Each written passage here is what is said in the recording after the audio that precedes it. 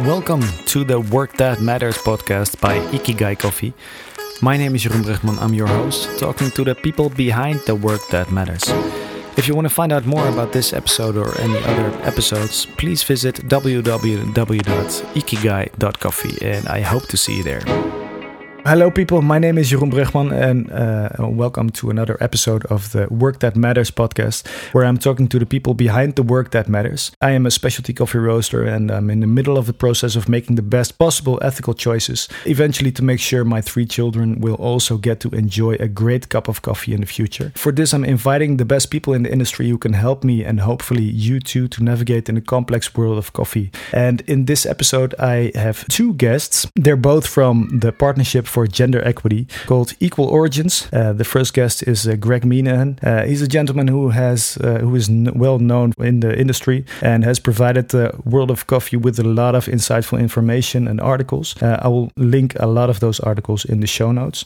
Greg is former partnership director at the World Coffee Research, an organization driven to gain a better understanding of coffee science, and currently he is the strategic advisor and program developer for Equal Origins. And the second guest I'm proudly introducing is Kimberly Eason. Kimberly has a long history in sustainable coffee projects and organizations with employers such as the SCA, Fairtrade International, and the Coffee Quality Institute. And she's currently the founder of the Partnership for Gender Equity, Equal Origins. So, as I mentioned, the world of coffee can be quite a complex place, and I hope the 2 of you can help me and the listener to clarify it just a little bit.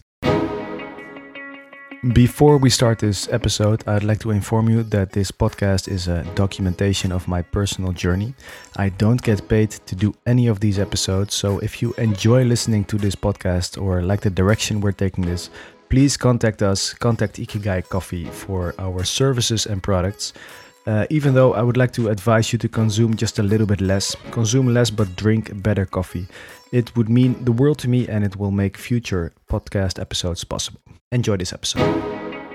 Kimberly, what is the name? Is it the Partnership for Gender Equity or is it Equal Origins? It's a great question to kick us off. And first to say, well, thanks for having us. We're super excited to be here and be part of this conversation to underscore coffee sustainability is incredibly complex. And in particular, this issue of gender equity has its own complexities, which I hope we'll have a chance to share a little bit about. And our role as the Partnership for Gender Equity is how to distill some of these complexities into more meaningful and a more coherent framework so that businesses and stakeholders across the coffee sector can take meaningful action towards a sector that works for everyone. And so just quickly, response to your question, are we the Partnership for Gender Equity or PGE for short, or Equal Origins? We are the name of the not-for-profit organization, and we're based in Washington, D.C.,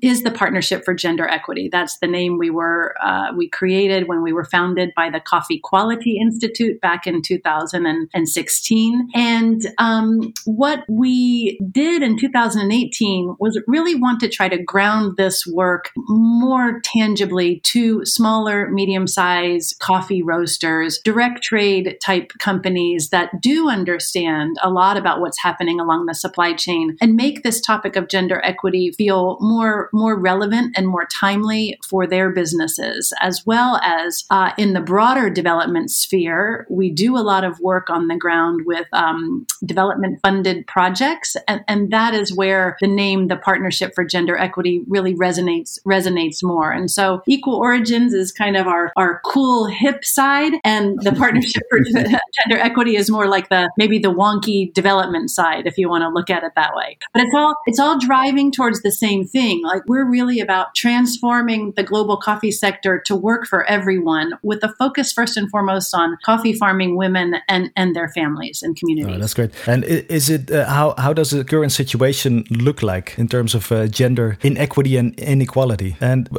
to add another question, inequality and inequity, what is the big difference between those two? Yeah, well, the sector as a whole, in especially with the focus on coffee farming communities, there's just an incredible amount of inequality. There is significant data that highlights the role of women in coffee farming households and coffee farming communities, and they are doing an inordinate amount of work. When it comes to coffee labor, depending on the region, they're doing anywhere from 40 to 80% and sometimes more of the direct coffee labor. And then if you look at what happens at the household level, of course, women carry all of the burden of the household level. And if we're talking about coffee farming as a family business, which it is, there are many participants in the farming household that take part in this family business. And we like to look at the family business as the household essentially being sort of like the back office, right? Like the farm being kind of,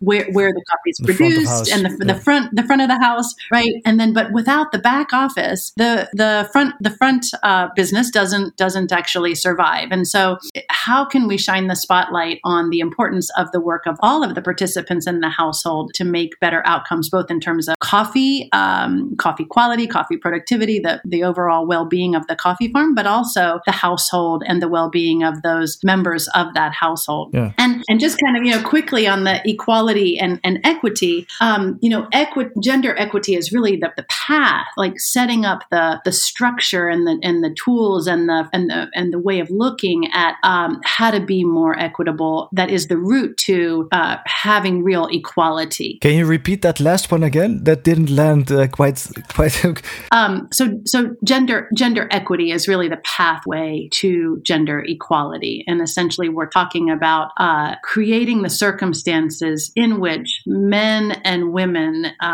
whatever their capacities and their desires and their skills, they have access to the tools and resources that they need to be more equal in terms of their outcomes. I think I might be able to add a little bit to that too, to clarify that is, it's somewhat controversial, this topic actually of equity versus equality. And the United Nations, for instance, really embraces the word equality. And the reason that they embrace the word equality over equity is because very often equity can be misused in such a way to sort of say, well, it's different than what we do for men, but it's equitable. Yeah. And that can be a judgment call, which in fact supports an unequal, sort of separate but equal sort of approach where inequity can remain embedded, in that way. So the idea between equality is really sort of embracing the idea that truly men and women need to benefit from coffee production equally. No question about it. When we use the term equity, what we're saying here is that, in some cases, you're going to have to do more for the women than for the men. Not equal, not just, okay, for instance, let's say you have a training for producers on integrated pest management. Equality isn't just inviting the women to that training and providing them the equal training. With a little bit of research, you may discover that women are actually not doing pest management on the farm. And so at the very core, they're not doing primarily, there's some danger with the chemicals and women of child producing years tend to stay away from the toxic chemicals for safety and health reasons. So generally speaking, men are driving the pest management and applying pesticides and fungicides on the crops. So if you develop a training on integrated pest management, you have to understand that that's primarily going to benefit the men, and that's going to improve the productive capacity of the men. And so when we talk about equality, it's not about trying to get women to start doing pest management equally to men. Rather, it's about trying to develop what specifically do women in the supply chain what do they want to do? Where do their opportunities lie, and how are we supporting them? So it's not exactly equal, isn't quite the right word. What we want to do is drive towards equality, as Kimberly was saying, in terms of the benefits of production. But how we get there may mean that we're doing different things for men and different things for women to do it. Of course, yeah. There's not one size fits all.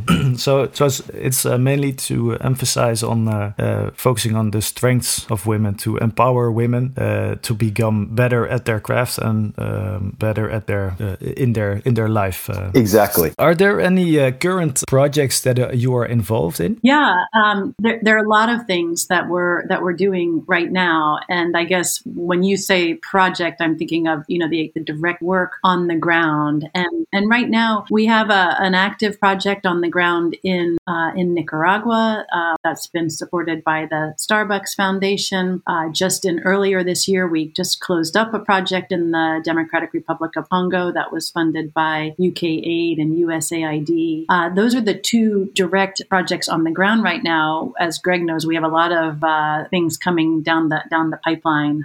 So we hope to announce some new things in early in 2022. And beyond that, we have some tools that we're developing, which I know we're going to get to, because our goal is, there are a lot of organizations doing project work on the ground, and gender projects are becoming, there are more and more gender projects. And I think one of the things that's important and interesting for us to highlight is, we're really looking to shift the way the industry does business, and shifting away from doing small gender projects and really looking at how we could have all projects and all investments made in the coffee sector be done in a gender equitable way. Yeah. So there are currently a lot of projects outside of your work on the ground. Is there any communication between those projects going on at the moment, or are these all separate projects just running? Running around. It's a good point. There's a lot of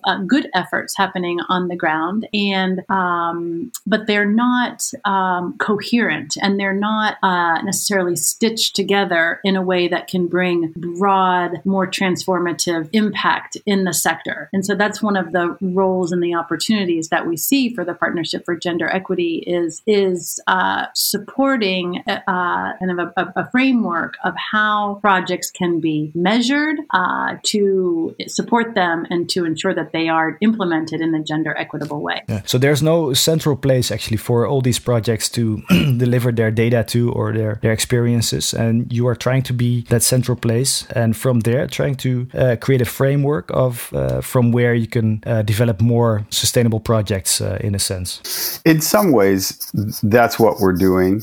In other ways, as Kimberly mentioned, what we typically, gender equity is a relatively new topic for the industry to grapple with, and what we know about gender equity is that it's a very complicated system. Very many different things coming to play to impact gender equity. You've got core cultural, religious, local, regional gender norms.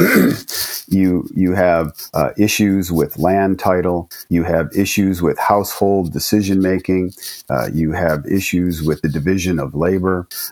You have issues with who controls the money and the finances coming into the house. You have regions where gender-based violence is profound.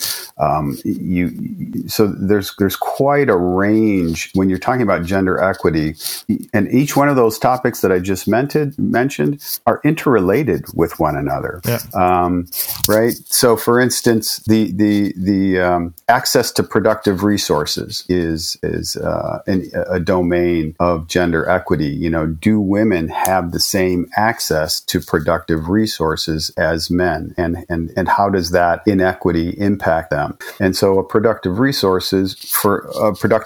one big productive resource, of course, is the land itself, and so you can see that's where sort of land titleship crosses over into the domain of access to productive resources. But another productive resource is access to education, access to training. training, access to technical education. And one of the efforts that Kimberly and I are working on right now is very focused on that specific aspect of sustainable development. What we see is that the capacity building that happens at Origin. So the education, the good agricultural practices that are being delivered to producers, the agroforestry project, the financial literacy project, the quality assurance project that's being delivered to coffee producers. What we're seeing by and large across the board is that often these programs and projects are developed by men for men.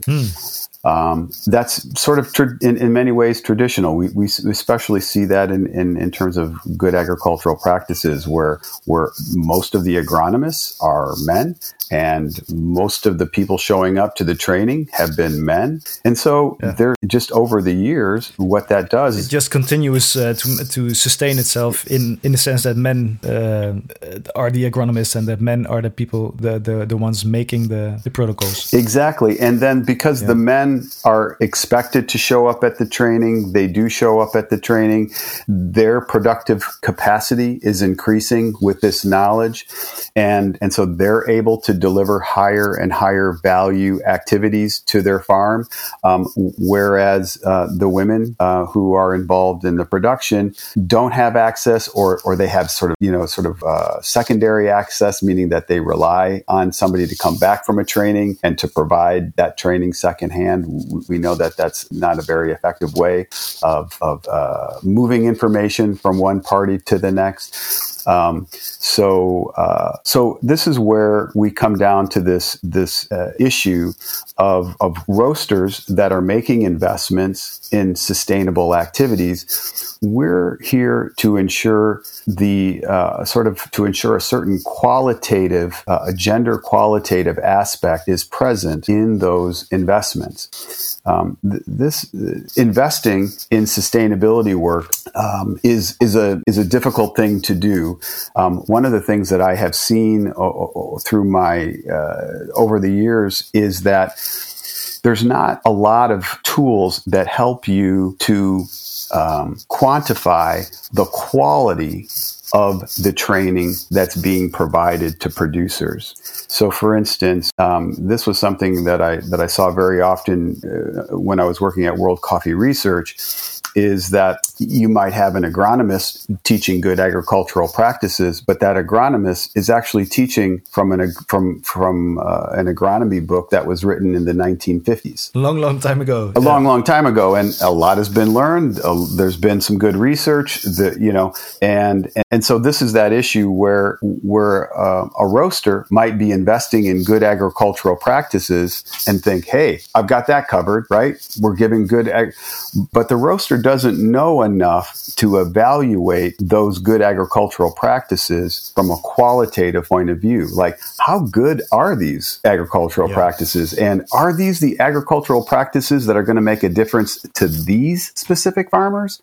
Like, these are further levels of questioning that I think are super important for roasters to begin to think about. Now, in that line, there's an aspect, a qualitative aspect to sustainable, to this kind of education, to this kind of sustainability work, which includes gender. Like, how can I evaluate good agricultural practices training for its ability to reach and benefit women, right? So this is really the heart of an initiative that Kimberly and I are working on right now called the Gender Equity Index. And this is a tool that is designed to support the providers of that education. So let's say there's an organization that's providing good agricultural practices training to a group of producers. What the index is going to do, it's going to ask them a lot of questions about how they design the project, about how they deliver the project, and how they monitor and evaluate the project. And it's going to ascertain, does this organization even have the capacity to reach and benefit women, right? And if not, what are the next things that they need to do in order to do that better? This is one of the things that we know about gender equity, is that it's an incremental learning process. As we become more aware of gender and the influences of gender bias, we make modifications to our programs and our thinking, but it's a process that happens over time. So for instance, Kimberly and I were working with a partner recently, and they have specified several different program elements. One of the program elements was village savings accounts that women would be able to start in a specific area. And we asked the question, so you want to work with these producers and you want to provide them access to these village savings accounts.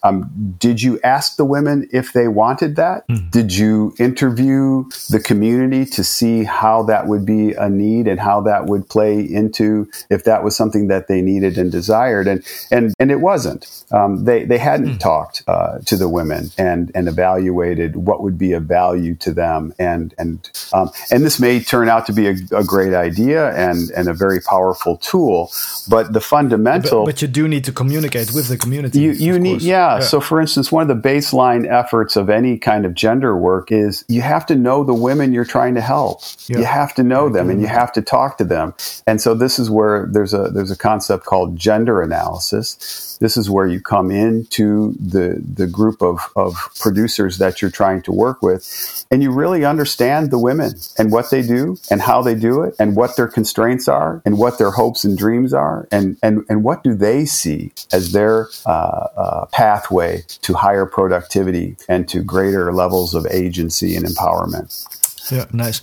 So for me as a roaster, I try to make the best decisions possible on an ethical basis, trying to cover the cost of production. That's the first. The second is providing the coffee producing partners with a living income. That is the absolute baseline. From there, I try to take it further, providing a premium for quality. So the coffee quality becomes better every year, and then try to reinvest in regenerative agricultural practices. But where do I also find gender equity and equality important, but where do I find coffees that are produced gender equitably? Is that a word? Is that a word? Yeah.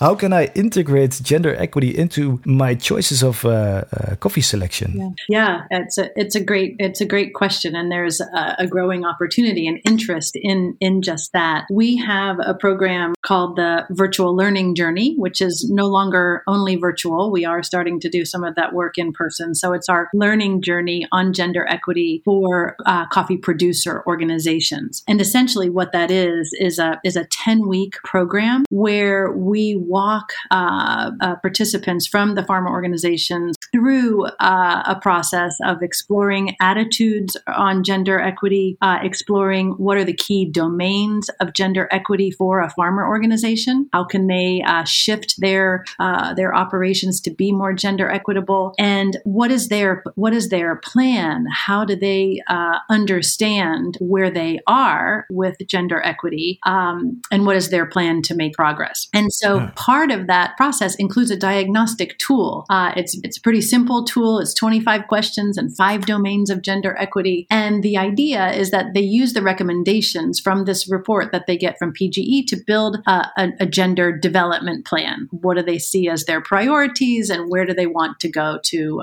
make progress? And what we do, and this gets directly to how you as a roaster can engage, is we invite those pharma organizations that have participated in the learning journey to have a profile on our platform at equalorigins.org, and they each have a profile that says something about the organization, something about where they're located, the quality of the coffee, the elevation, and all of those things. And it also has a very top line plan that they have created through this process where you could, as a roaster, actually invest in what they have identified as their needs and solutions to address some of their key needs. And so this might be bringing in a local consultant to work with them on a masculinities training, or enhancing their gender policy, or building out a and this is for particular projects that are running right now. That's correct.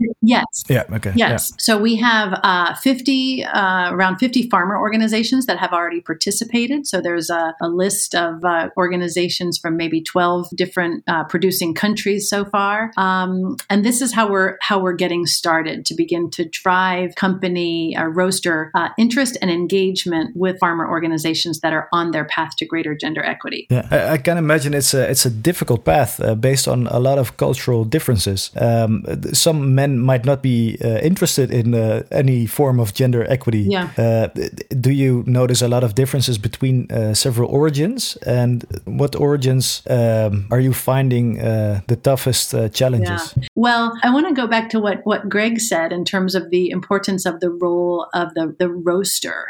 In the voice of the roaster is critical and actually provides an opportunity for any organization in any origin to better understand that this is something that people do care about. You said yourself, like, I care about gender equity. And when you express that to a farmer organization, they will prioritize it in terms of the things that they're working on. So it's interesting for me as a roaster. I find it really important, but until now it hasn't been on my agenda yet. Yeah. Talking to you, Kimberly, and to you, Greg, now I can make a better decision in this topic. Yeah. But it still is quite under the radar, if I get it correct. Mm-hmm. And is there any certification programs that currently integrate gender equity into their program? Well, the standards organizations have recently updated their standards, and I haven't yet seen there's new fair trade standards, which supposedly have something more on gender equity, and also Rainforest Alliance has started to integrate gender in a more integral way into what they're doing. I think the opportunity with the work of the Partnership for Gender Equity is that we're really looking to bring together work across these different initiatives to drive change across the sector, and it does start with each organization, with each company that's investing in sustainability programming to understand where they are on their own journey to gender equity, taking the diagnostic tools that BGE has to offer, and then building out a plan for how to make progress where there are needs. Yeah, and to get back to the origins, what origins do you find the toughest challenges? Because I just jumped over that. Well, let me jump in here a little bit to say that that gender equity broadly in our world does not exist. It doesn't exist anywhere. It doesn't exist really. I mean, obviously there are some countries. It's a tough nut to crack. It's a tough nut to crack, and there are many good positive things that have been happening, particularly in the north. But everywhere, in almost in every situation, there is legacy gender inequity happening, and certainly there are areas where perhaps there are more urgent and critical issues around gender equity, where, say, gender-based violence is rampant, or so really where women's lives are being threatened and hurt. That's obviously something that's very critical and requires significant attention, and is very challenging for organizations like our own to work in environments where gender-based violence can be more the norm than the exception, where gender-based violence is very broadly. But how do you cope with that? I mean, I can imagine then if you the return on investment, to put it that way, in a country that is more open to it and more susceptible to your projects or collaboration. I can imagine it's like in Dutch we have a saying, dweilen met de kraan open. It's like mopping with the tap water still running. Right, exactly. Well, how we are approaching this problem is from two different directions. One direction, Kimberly just mentioned, is working from the ground up. So this is from the producer organizations themselves. So when we're working with that, the certification bodies, as Kimberly mentioned. Do you? Sorry to interrupt you. Do you choose the collaborations, or do the producer organizations choose you? Both. Actually. But what we very often do is we're working with some funding partners who have direct trade relationships with specific producer organizations, and they want to support those producer organizations, which include men and women members.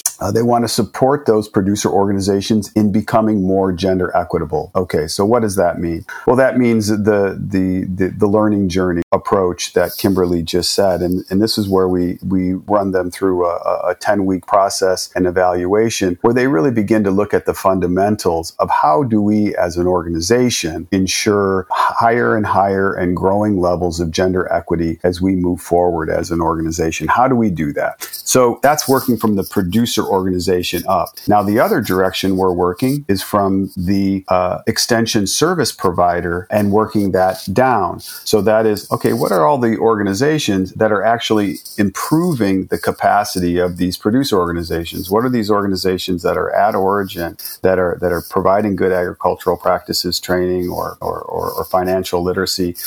Are they operating in such a way that their operations also benefit and empower women? So from these two places, we're sort of working towards empowering the women in the supply chain from the ground up, from the producer organizations that they work for, and from the top down, the organizations that are working with those producer organizations to improve their capacity. So it's kind of a two-arm approach to improving the productive value of women and the opportunities available for women for moving up and increasing their capacities in coffee producing countries. Yeah. I read a document, I can't recall which document it was, but there was a question on the bottom, and I'm quite interested by it. So how is the responsibility for gender equitable practices spread across the supply chain? Mm-hmm. How is the responsibility for gender equity currently spread across the supply chain? That's a super interesting question. And how should it be? Yeah. So this is, I think, why we're so interested to talk with you, because your audience is coffee roasters. Your audience is the people who are buying the green coffee.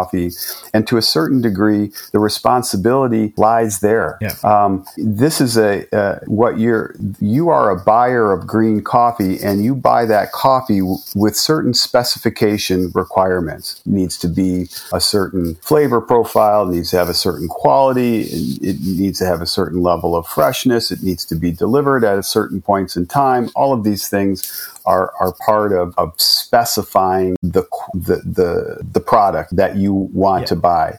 What we're telling roasters is you have to specify also gender equity. And that's one of the questions you need to be asking your suppliers just about. To send that message back into the supply chain. That's exactly right. And that's why the buyer supplier portal that Kimberly was talking about that we have on our Equal Origin site, listing these 40 or 50 producer organizations that have gone through the training. These are not organizations that are solely women or solely women run. And these are organizations that have both men and women working together, and they are on a credible path to growing gender equity. They have a plan, they have an investment approach, they know what they need to do next, they know what they have done, and so they're on this journey. And this is why roasters at this particular juncture are vital, because these producer organizations are under an enormous amount of stress. They have a lot of problems that they're dealing with. And as you know, at any organization, you sort of triage your problems. Like, what's the most critical thing that I have to work on, right? Yeah. And so, boy, we've got La Roya coming through our farmer fields. Like, we've got to deal with that. That's an existential threat to our producers. And so amongst all of this competition for attention, we're here waving this flag. Hey, what about the women? And exactly. There's another one. So they want us to plant the shade trees, and they want us to open up our accountancy. Exactly. Exactly. They want us to produce organically. So what we're saying to roasters that are interested in regenerative investments, in agroforestry investments, in financial literacy investments, in good agricultural practice investments at origin within their supply chain, what we're saying is you need to ask your partners about how they're ensuring that the agroforestry project is going to benefit women equally to men. How are you going to do that? And a partnership with PGE, I think it's super important for people to be associated with this organization, because you need to go on your own learning journey in terms of gender equity. You need to begin somewhere, and PGE is really there to be a roaster's long-term partner in advising and helping them to ask these questions of their supply chain and what's reasonable for a roaster to ask, like, what is the state of the industry? What does good performance in gender look like? What does poor performance in gender look like? So once again, there should be more communication and collaboration. So instead of demanding, look, I want, my clients want this. That's right. And to slowly and gently weave towards a better circumstance that involves mutual values. Yes. And I think it's appropriate to talk about, right now, when people think about gender equity in roasting, they think about women's coffee. And the coffee that's been grown by women or grown and produced by women-driven co-ops, and really where the proceeds are going directly back to women in that way. And very often the coffee can be branded, Las Mujeres or something along these lines. Yeah. And this is really sort of the state of gender equity writ large at this time with roasters. And we really embrace this market access approach to gender equity, because that's what it is. You're providing premiums and additional market access to women entrepreneurs, women agro entrepreneurs. However, as Kimberly said, 40 to 80% of the labor of all coffee is produced by women. And so it's super important for roasters to understand that supporting women's coffee isn't the same as supporting gender equity broadly at origin. If 40 to 80% of all coffee is being produced by women, all coffee is women's coffee. Yeah. All coffee is women's coffee. So what we're trying to do here is to engage roasters within their own supply chains. We invite that engagement. So if you have specific origin partners that you've been buying coffee year over year, you've been making sustainability investments year over year, you've been watching them improve, you've been watching them become more profitable. Okay, now is the time to begin to help them move in the direction of gender equity and to raise that question about, do you have a gender plan? Do you have a gender equity development plan? How is membership decided at this producer organization? Are women allowed to join this organization? There's a lot of questions that we can help roasters ask of their trusted supply chain partners, and then they can offer this opportunity within their supply chain. Would you like to develop? Gender equity is important to us as a buyer. We would like your organization to become more gender equitable, and here's a path that we can support you if this is something that you're interested in doing. And again, the producers, they want to make their buyers happy. If you say to me gender equity is important, then I'm going to prioritize gender equity. If you're not talking about gender equity, I'm going to prioritize 7 other things that are burning hot. Then it's not on the list. That's yet. right. Yeah. Exactly. Yeah. But that, of course, is for roasters that have their own supply chain a bit in check. There's a lot of large roasters, although I'm talking about the Netherlands then particularly, and Belgium, that just buy their coffee from their importers. So what you're saying is also for those roasters, try to send the message to their importers so the importers can contact you and initiate projects based on gender equity. Absolutely. I mean, how that typically works, as we know, is that a roaster might pay a premium premium, sustainability premium on the coffee that's to be reinvested in some kind of sustainability work for that producer organization. And so when a roaster says, hey, we want to invest in gender equity development within our supply chain, then for sure, an organization like, earlier we were talking about the Side Up, for instance, as being an organization to emphasize to them, hey, you're doing some great sustainability work. We love partnering with you. How is this sustainability work impacting women and men equally? Can we talk about that? That becomes, I think, a super important question. And really what we're trying to do is raise the urgency of this issue up. This is a human rights issue, right? This, when we look broadly at coffee producing countries and we see that the women in the supply chain are often doing the most menial, low value tasks in the coffee supply chain. Okay, why is that, right? And how does that perpetuate inequality? How does that perpetuate oppression? How does that do that? So, our partners who have helped us to develop the Gender Equity Index, partners like Lavazza and Carabella and a variety, Berry House in the United States. What they're concerned about is they're saying, hey, we are making investments in sustainability. The very last thing we want is that our sustainability investments reinforce existing gender norms that are oppressive to women, right? So their first order of business is, hey, some nasty side effects. Right. We don't want our investments to unintentionally be doing harm to women. Okay. This is a human rights issue. This is absolutely vital. And quite frankly, the industry has just begun to grapple with it.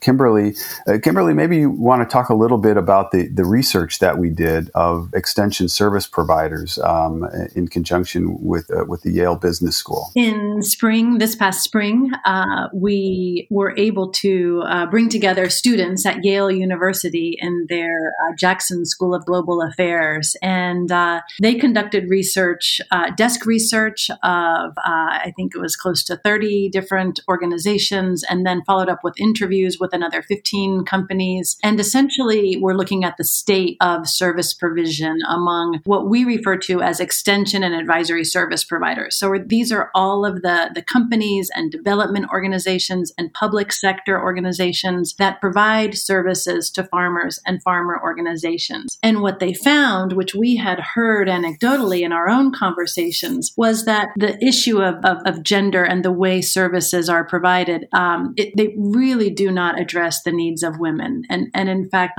often don't reach women, don't benefit women. I think, as Greg pointed to, we don't necessarily know the degree to which maybe they're unintentionally doing harm by not understanding who they're meant to reach in those services. So that work was funded by a partner organization called Women Forward International, and we will be continuing the research this coming spring also with another cohort of graduate level students from Yale to deepen the understanding at a regional level and capacities that exist in different coffee producing regions. Yeah, and in what regions is this research being done? Well, globally, the scope of the research is global.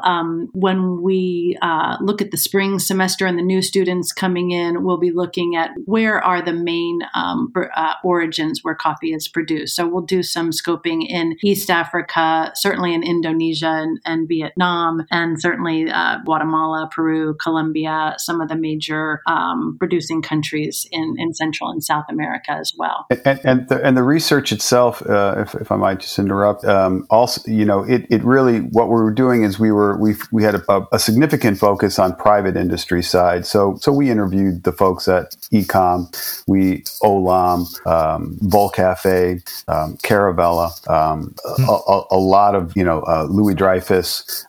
So these major, huge international businesses that are moving commodities around the world, but are also providing an enormous amount of technical services to producers in their supply chain. So these were among the people that the Yale team questioned and researched to evaluate, hey, what is your capacity? What is your approach to delivering your services gender equity? And it sounds a little technical, but the state of the industry is so poor. Like, for instance, you might be trying to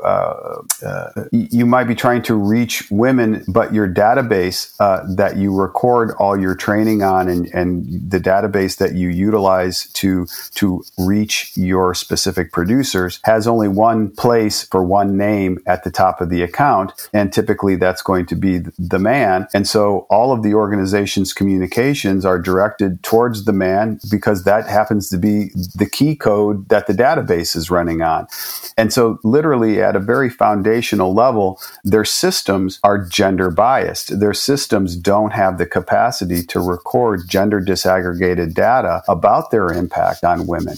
Now, that's a very basic foundational element that our gender equity index is designed to uncover. And then the recommendation would be, hey, you really can't monitor and evaluate your performance on gender equity until you have a database that has the following capabilities. And so, again, this is designed to help these organizations to plan out their investments and their growing capacity to reach and benefit women.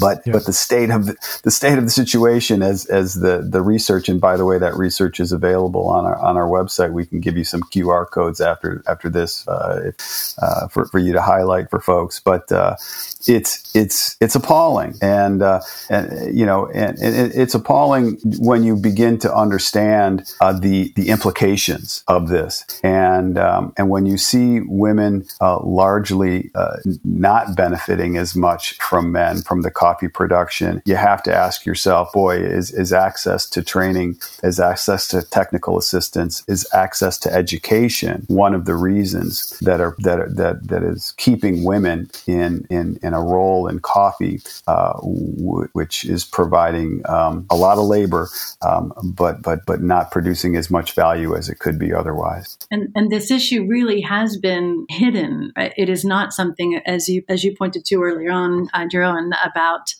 gender equity really just kind of coming up in how you think about your business and you think about your sourcing. And it means, as Greg pointed to, there is an urgency because it is a human rights issue, and it has been something that's been under the radar screen of the coffee sector for too long. And I think one of the things that's exciting about the tools that we have now available is that it's a chance for any company to understand the issue, to kind of peel away some of the complexities, and to actually be successful. And we want to support the success of these companies in getting on their gender equity path and making progress along that path, so they really have something positive to say about the work that they've done to transform the lives of the women and their families in their supply chain. Yeah, to actually choose a direction as a company. Yeah, exactly.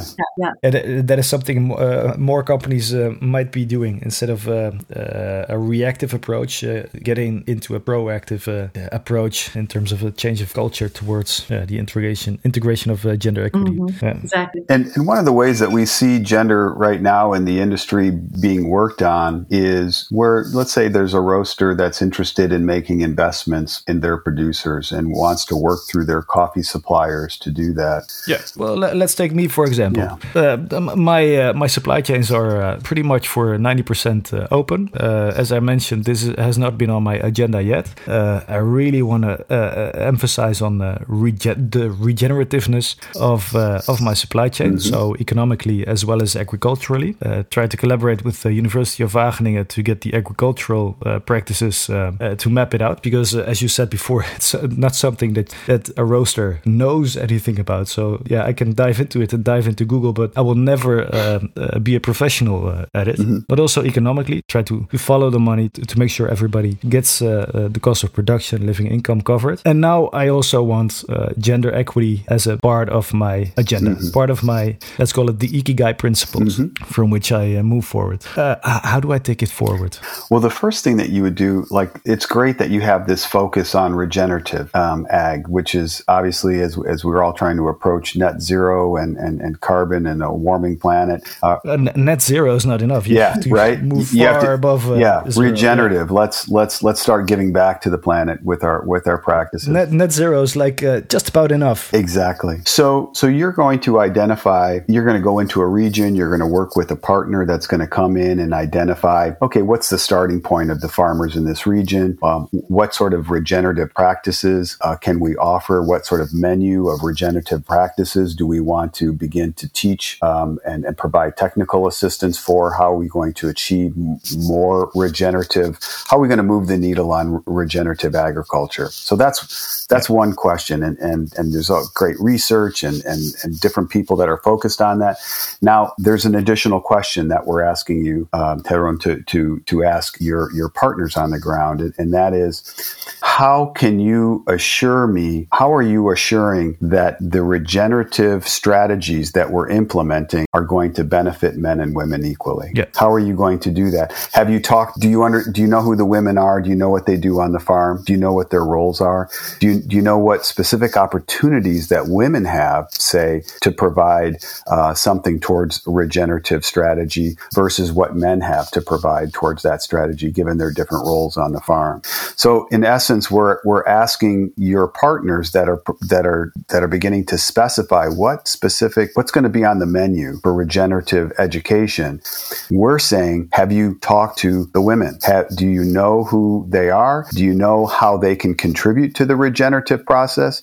Do you know what opportunities there? Do you know what barriers that the women have that are preventing them from doing more regenerative, to being more partnered in regenerative work on the farm? You see, it's a gender lens that needs to be applied. And what we're saying to the roasters is, you just have to realize that there's the gender inequity at origin is huge. And so you have to be asking this question regardless of the investment that you're making at origin. You have to ask, how have the women been considered in this project? And very often what you'll see is that they'll say, well, okay, we're doing this regenerative project over here, and then we're going to do this project here, which is specifically designed for women. And it's going to help them to develop village savings accounts, let's say. Yeah. This is how the industry is approaching it, where there's a good agricultural practices module, there's a regenerative module, there's an agroforestry module,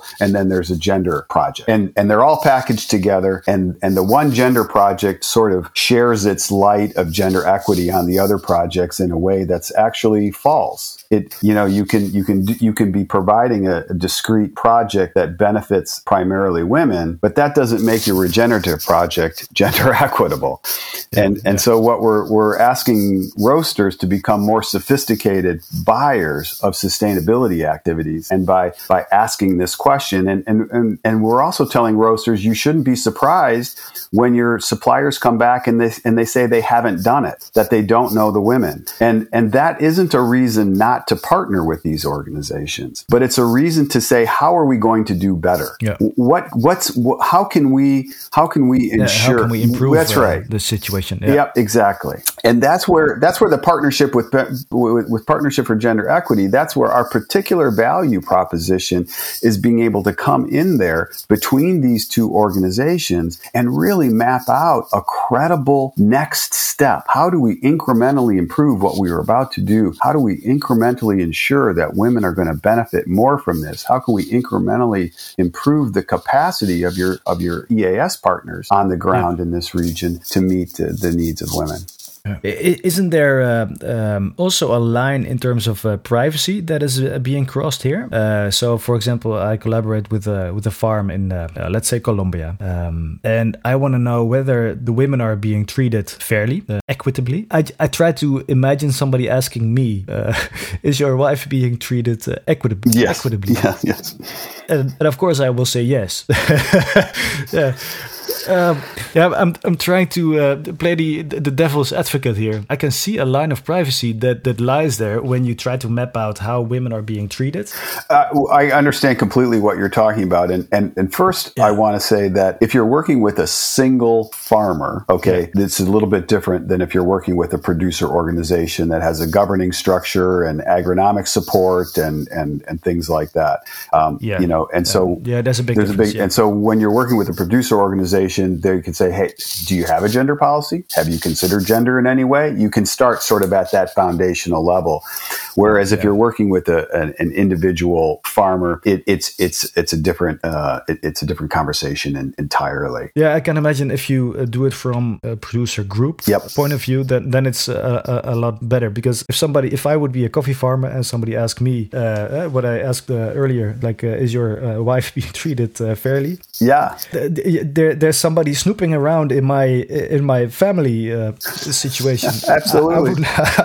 I wouldn't quite enjoy that. Even in a large farm, though, there are going to be gender issues. If you look at they are hiring labor, right? They either have full-time year-round labor, or they're hiring pickers. And so, just the fact of asking the questions of that coffee farmer, what are the things that you have in place to ensure that the women pickers that are coming on the farm are treated equitably, that they're safe, that they're not subject to violence, that they have access to the same kind of training that you're given the men, that they're paid the same as men are. And so just by asking those questions, then it's also very likely that the farm owner and what's happening in his household, he might start to look at that differently, and he might start to ask himself the same questions. And subconsciously, you just put it on the agenda. Yeah, and I think we also see that with roasters, and so many roasters like yourself that are conscientious, and they're thinking, oh my gosh, in our own roastery, we're not necessarily doing things in a gender equitable way. How am I ever going to go and ask my supply chain partners what they're doing with regard to gender equity? And so we totally get that, and there is, of course, an opportunity for each company to look inside and see how they're doing and where they might improve. And in particular, in consuming countries, if you want to divide it that way, there are more laws in place that help to ensure equal pay for equal work. But we do have roasters who have asked us, hey, we like the idea of this index or this diagnostic tool. Do you have one for us? And so it certainly is something that we've thought about and that we would like to be able to provide to the industry. Would there be enough interest? So that's also something to put out there to your listening public, that if that's something of interest, it'd be something that the Partnership for Gender Equity would very much like to collaborate on. Yeah, I think this is a nice one to wrap it up. I think everybody who's listening to this, check out the show notes. I will link all the articles that we discussed. I would like to thank you, Kimberly and Greg, for being on this episode. Thank you for your work. To be honest, it has become a lot more clear just by discussing it. You put it on the agenda, so we can actually work towards more gender equity. Yeah.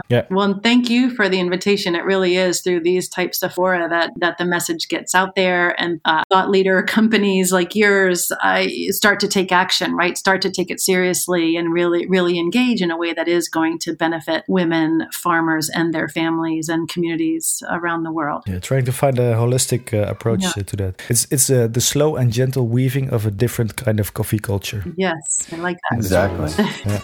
All right. Well, thank you. And for the listeners, I hope you enjoyed this episode. If you want to find out about any other episode, please go to www.ikigai.coffee, and I hope to see you there. And also, if you have any questions, there's a button on the website which you can press, and you can send in questions for future episodes, and we'll try to discuss those. And right now, my little girl just walks in. I try to keep them calm, but...